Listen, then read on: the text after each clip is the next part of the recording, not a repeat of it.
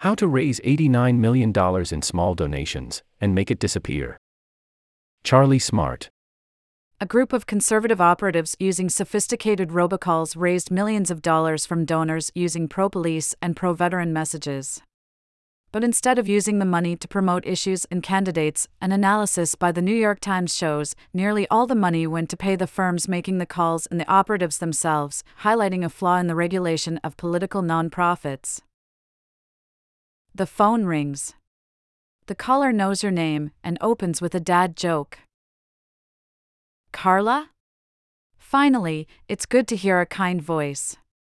That last call was tougher on me than my mother-in-law's meatloaf. Chuckles, I'm only kidding. He is asking for donations for a group that helps the police. This is Frank Wallace calling for the American Police Officers Alliance. Very quickly, we're mailing out the envelopes to help fight for our officers who protect our nation's citizens, just like yourself.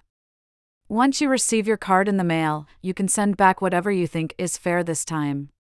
That's all. This is not a policeman. This is not even a human. This is a computer making thousands of robocalls with the same folksy voice. And like Frank Wallace, the American Police Officers Alliance is not what it seems. In theory, it is a political nonprofit called a 527 after a section of the tax code that can raise unlimited donations to help or oppose candidates, promote issues, or encourage voting.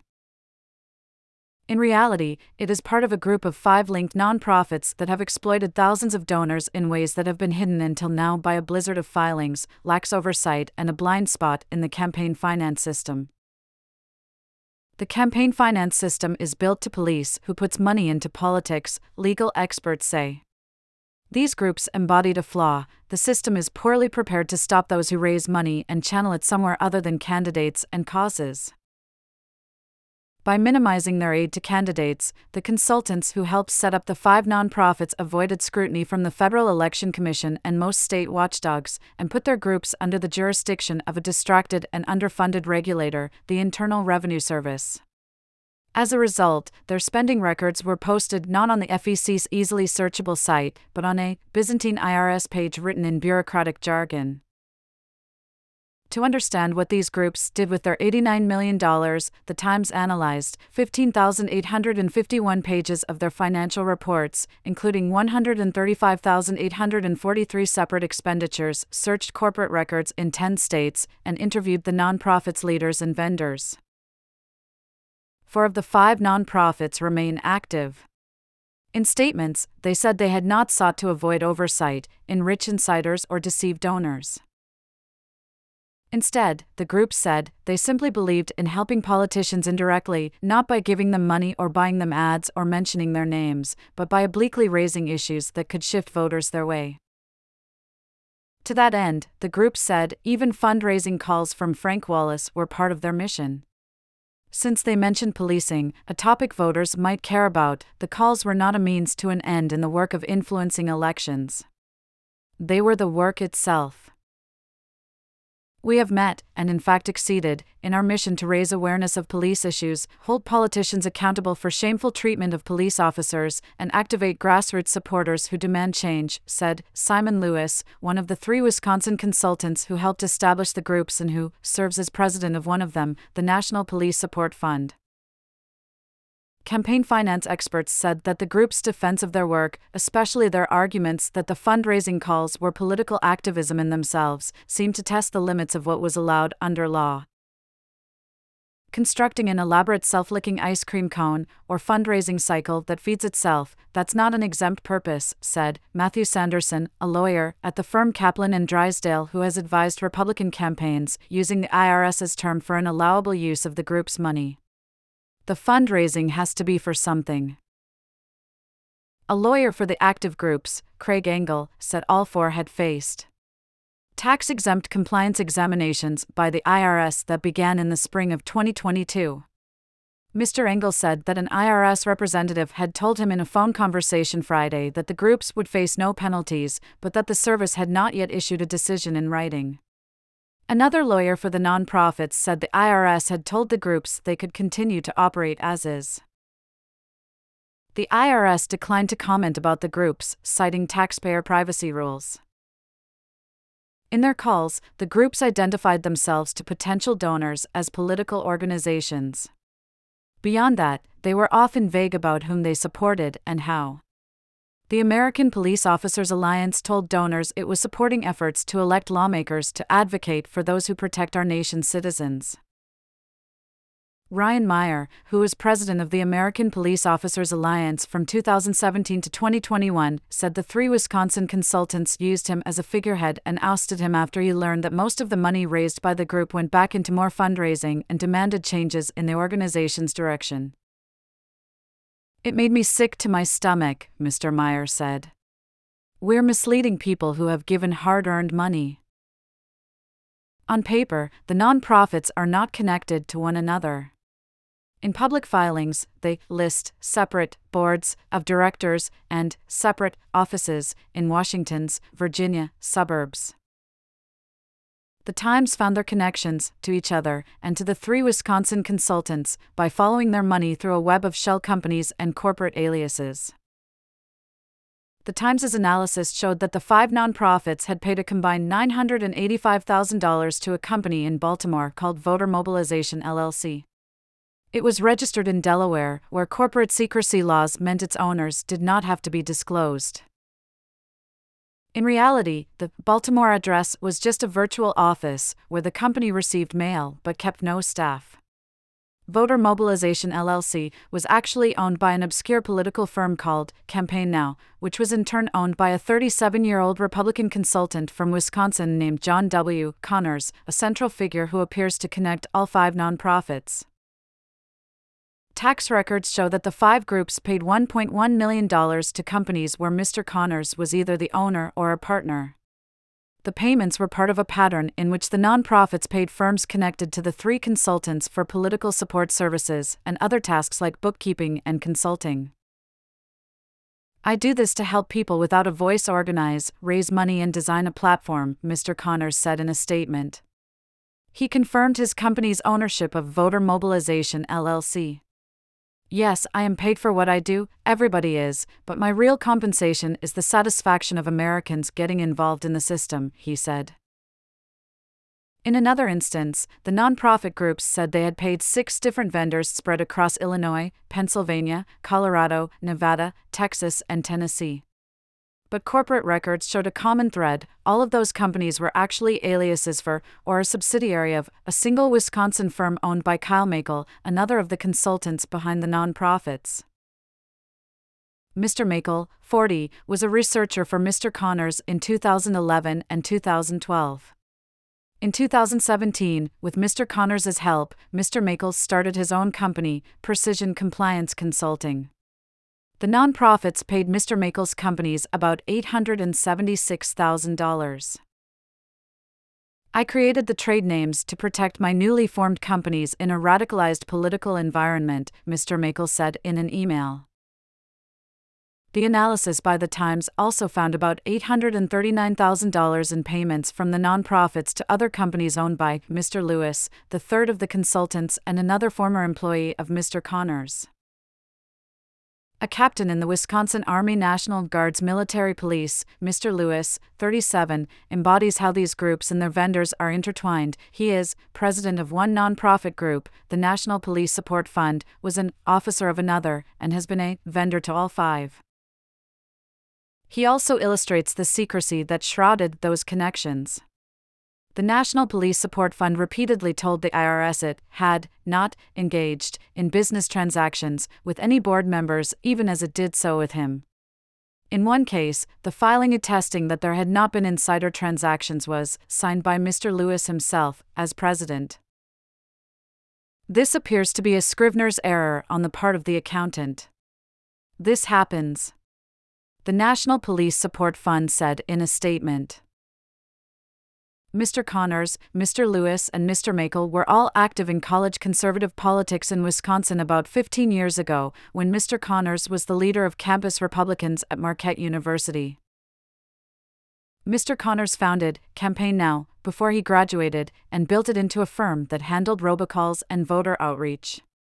He hired Mr. Lewis and Mr. Makel, but made clear who was in charge. The firm's website gave his title as Boss Man. In 2015, Mr. Connors' company appeared to land a new lucrative client, Veterans Action Network. It was a 527 group, which meant it could take donations, but not offer donors a charitable deduction. It paid Mr. Connors' company for strategy consulting. At one point, Mr. Connors appeared to acknowledge that in the Veterans Group his company had in effect created its own client, the first of the 5 nonprofits that the 3 men would have a hand in establishing. Group was started by Simon Lewis on my team and he assembled the board of directors, Mr. Connors wrote in an email to Paul Brown, whom Mr. Connors was recruiting to serve as the nonprofit's executive director.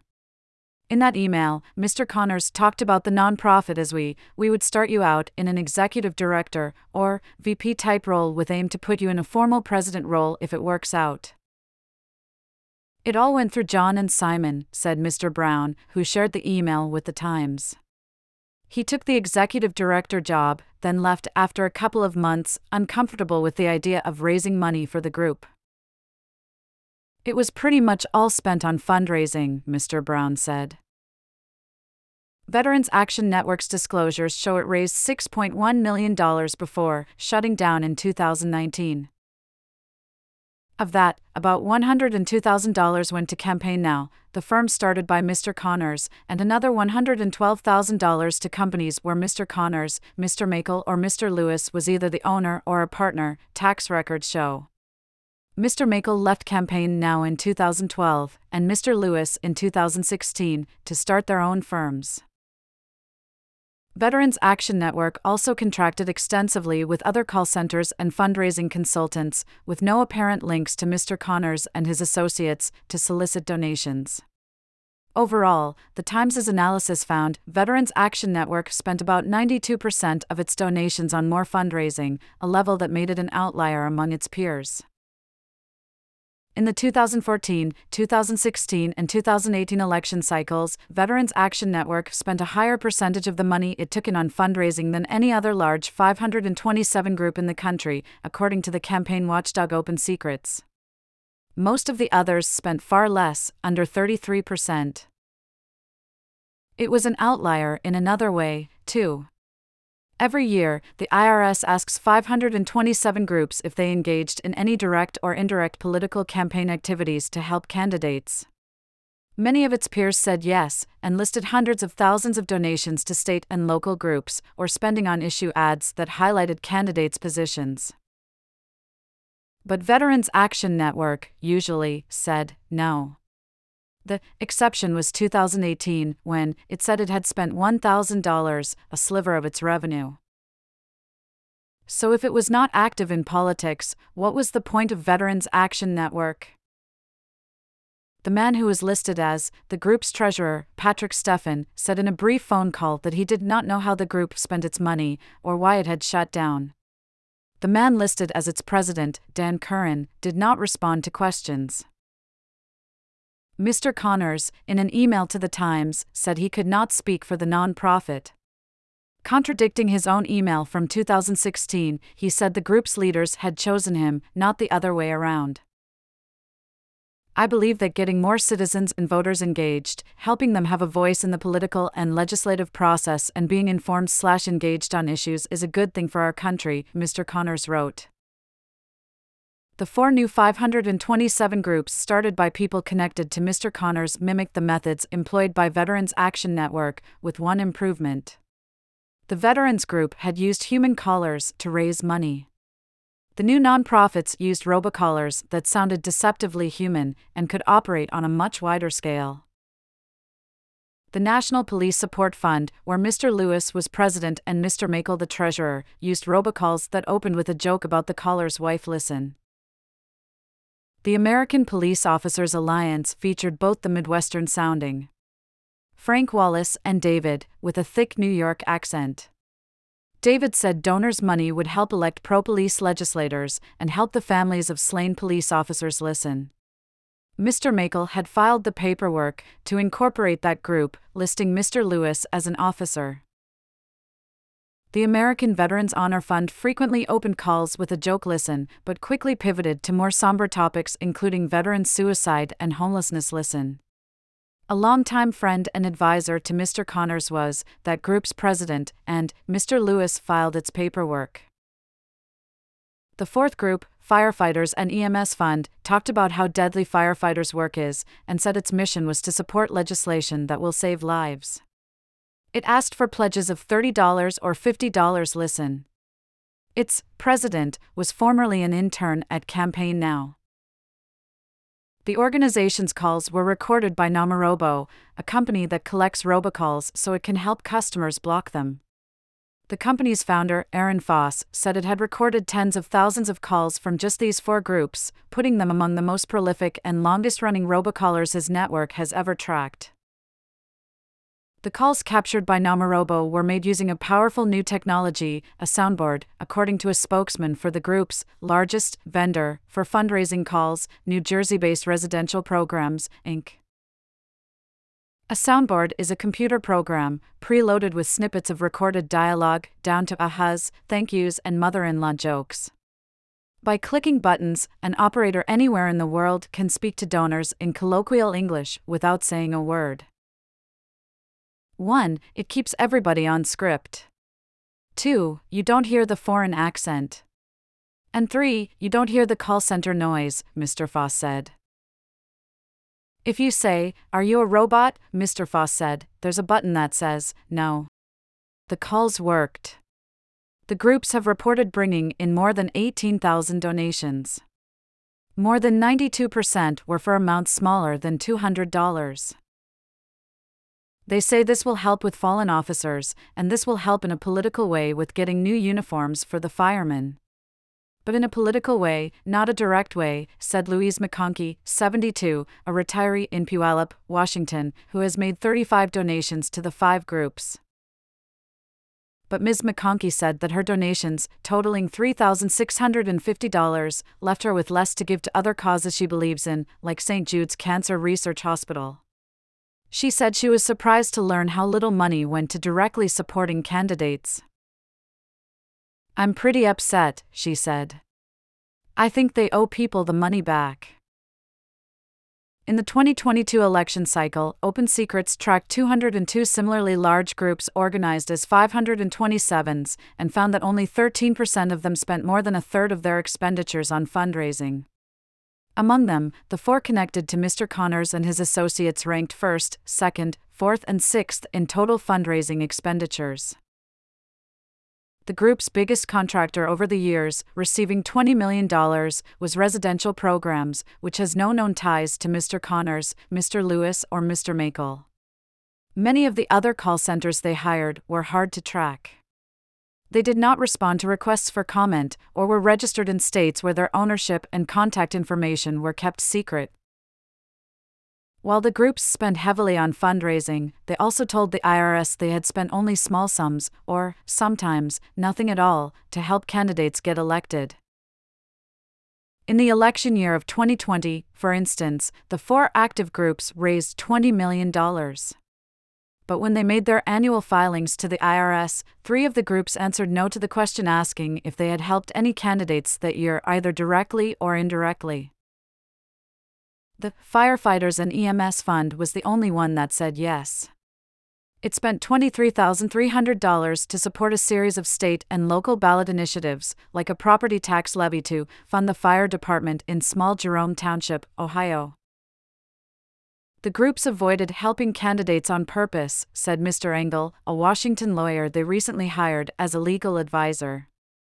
He said they made sure not to exceed $1,000 in direct aid to federal candidates, which could trigger a requirement to register with the FEC, or to exceed state-by-state thresholds that would trigger a requirement to register with state agencies.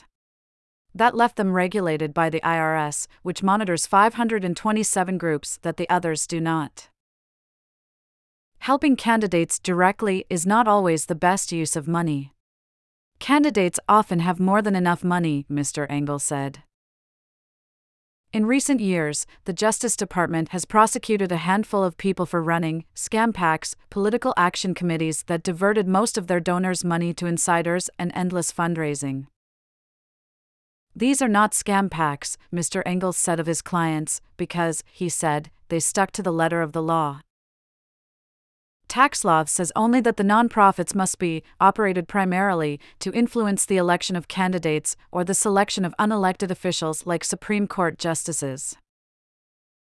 Several campaign finance experts said that was a loose limit, but that these nonprofits still seem to stretch it.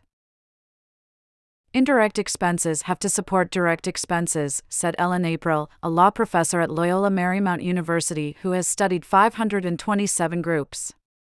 Why are you spending money fundraising if you don't have any candidate you're going to use it for? In interviews, 5 former board members or staff members of the 527 groups said that their spending patterns were hard to understand, even from the inside. Mr. Meyer, the former president of the American Police Officers Alliance, said that after learning about his group's spending patterns he sought to bring about a change. If we're going to run this thing, we're going to run it legit, he said, describing his feeling at the time. We're not going to run it as a half-assed grift. But he said he was removed from the board in 2021. Matthew Gutman, a friend of Mr. Myers, said Mr. Makel had recruited him to be treasurer of the American Veterans Honor Fund. I was never in a board meeting. Not one bleeping second, Mr. Gutman, who was treasurer from 2017 to 2020, said. I was excluded from virtually everything, other than signing other documents, which I was given the impression were on the up and up. Mr. Gutman said he eventually learned how the group spent its money, and also concluded that Mr. Connors was actually in control. He said he, too, was ousted after raising questions. Now, he said, he warns people to avoid phone solicitations. I tell my folks, do not donate over the phone, he said. In statements, the American Police Officers Alliance and the American Veterans Honor Fund said that Mr. Meyer and Mr. Gutman had been removed for policy violations, including for making false statements to outside third parties that consultants run the organization. The groups continue to raise money. Mr. Foss, of the firm Namorobo, said his lines have recorded hundreds of calls this year alone. Frank Wallace is back with new dad jokes and another plea for money. How much? Whatever you think is fair for our heroes, the voice on the phone says.